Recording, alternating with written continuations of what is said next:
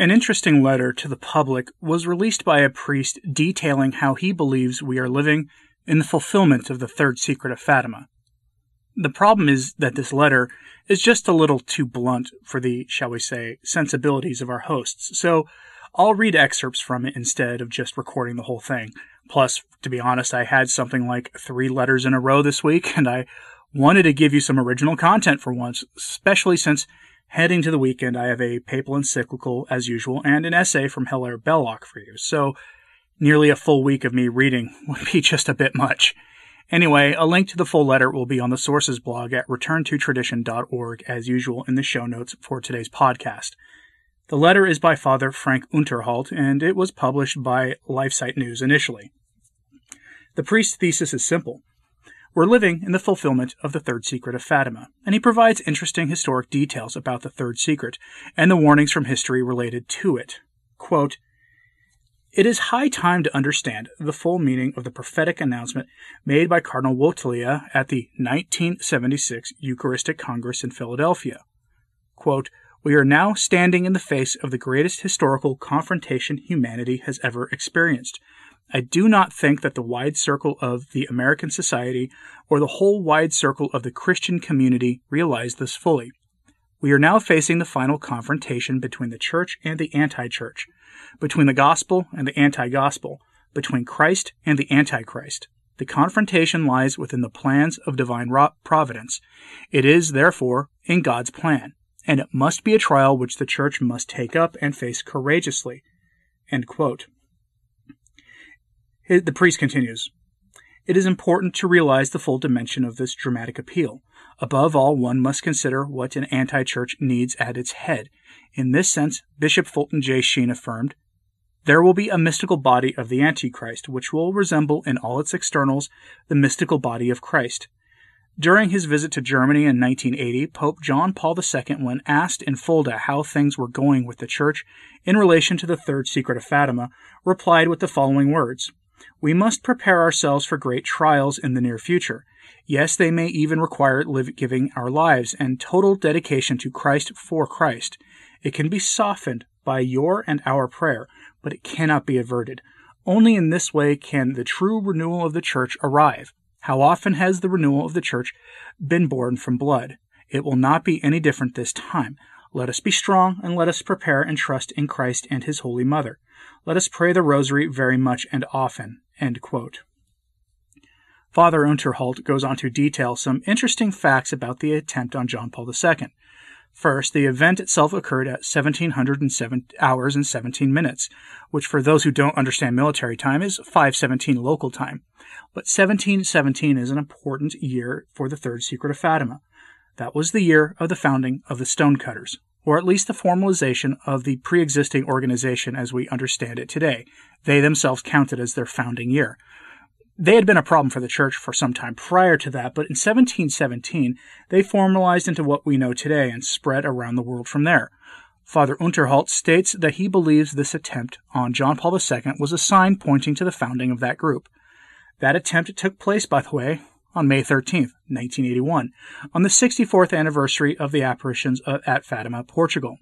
At the same time, in 1917, was the rise of the Bolsheviks as well, pointing to the link between Fatima and the errors warned about, as well as to the Stonecutters. It is also worth noting that people should look into the groups linking the two organizations, which have a common link in their founding, but that is a journey that some aren't prepared to take. We know that the infiltration of the Church was designed to co-opt the papacy for the purposes of making the Church more worldly, for a de facto rejection of everything the Church taught and stood for its entire history. Numerous documents attest to this. The research of decades of work of various Catholic investigators points to this, and the evidence does as well, with virtually every pontiff from Paul VI through today being characterized by embracing to some degree or another of the program of the world. This shouldn't be a matter of controversy, but it is, and you see the effects of it in the understanding the laity have of their role in the world, and what it is that Catholics can embrace, and what we cannot. Father Unterholdt makes this point in the following short quote. Quote, In this context, the famous word formulated by Cardinal Ciappi is of particular importance. He was an expert on the Third Secret of Fatima and theologian of the Papal House from 1955 to 1989. In a letter to Professor Baumgartner from Salzburg in 1995, he wrote, "In the Third Secret it is predicted, among other things, that the great apostasy in the Church will begin at the top. A look into the book of Revelation makes this clear. The fire-red dragon, see Revelation chapter 12, verse 13, represents atheistic communism, which seeks to destroy faith in God. In this battle, two beasts come to the aid of the dragon, who shows himself to have powerful strength." End quote.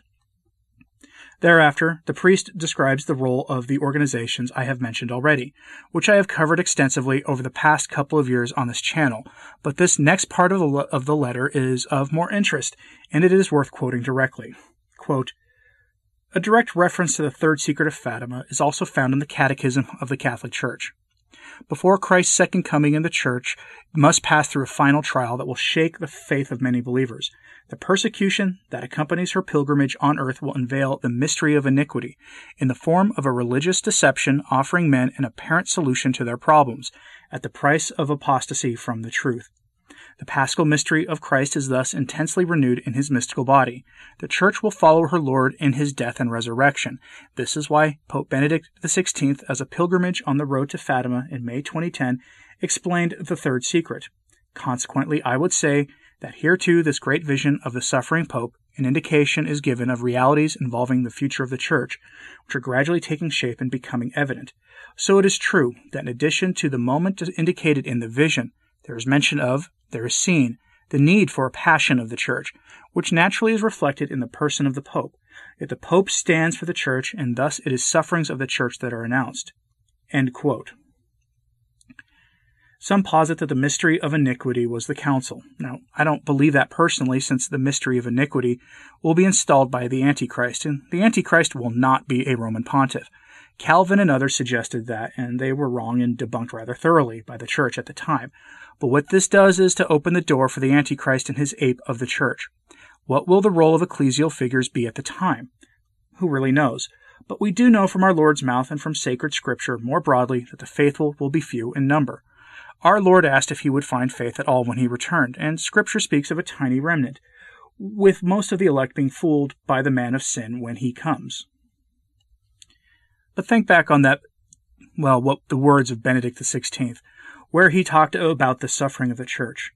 Something to consider, and this is, every one of us are complicit in this.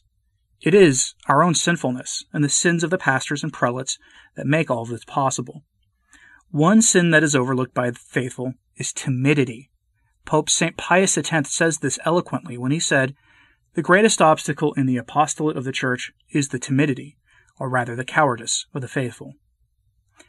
That saying of the world also comes to mind, that evil triumphs when good people do nothing. Timidity is not a Christian virtue. It is the shadow of cowardice, and we are called to be brave. Our Lord says, "Do not be afraid," and as Catholics, doing our best to be good Catholics, we must not live in fear. To that end, in whatever realm it is, reject fear campaigns and dictates designed to make you live in fear. In the most basic way, this will be possibly the most effective way to combat evil in our times. Again, if you want to read that full letter, a link is on the Sources blog. It's good reading, if a little spicy for the main place I put my content. Let me know your thoughts on this in the comments, please. Thanks for listening. I'm Anthony Stein. Ave Maria.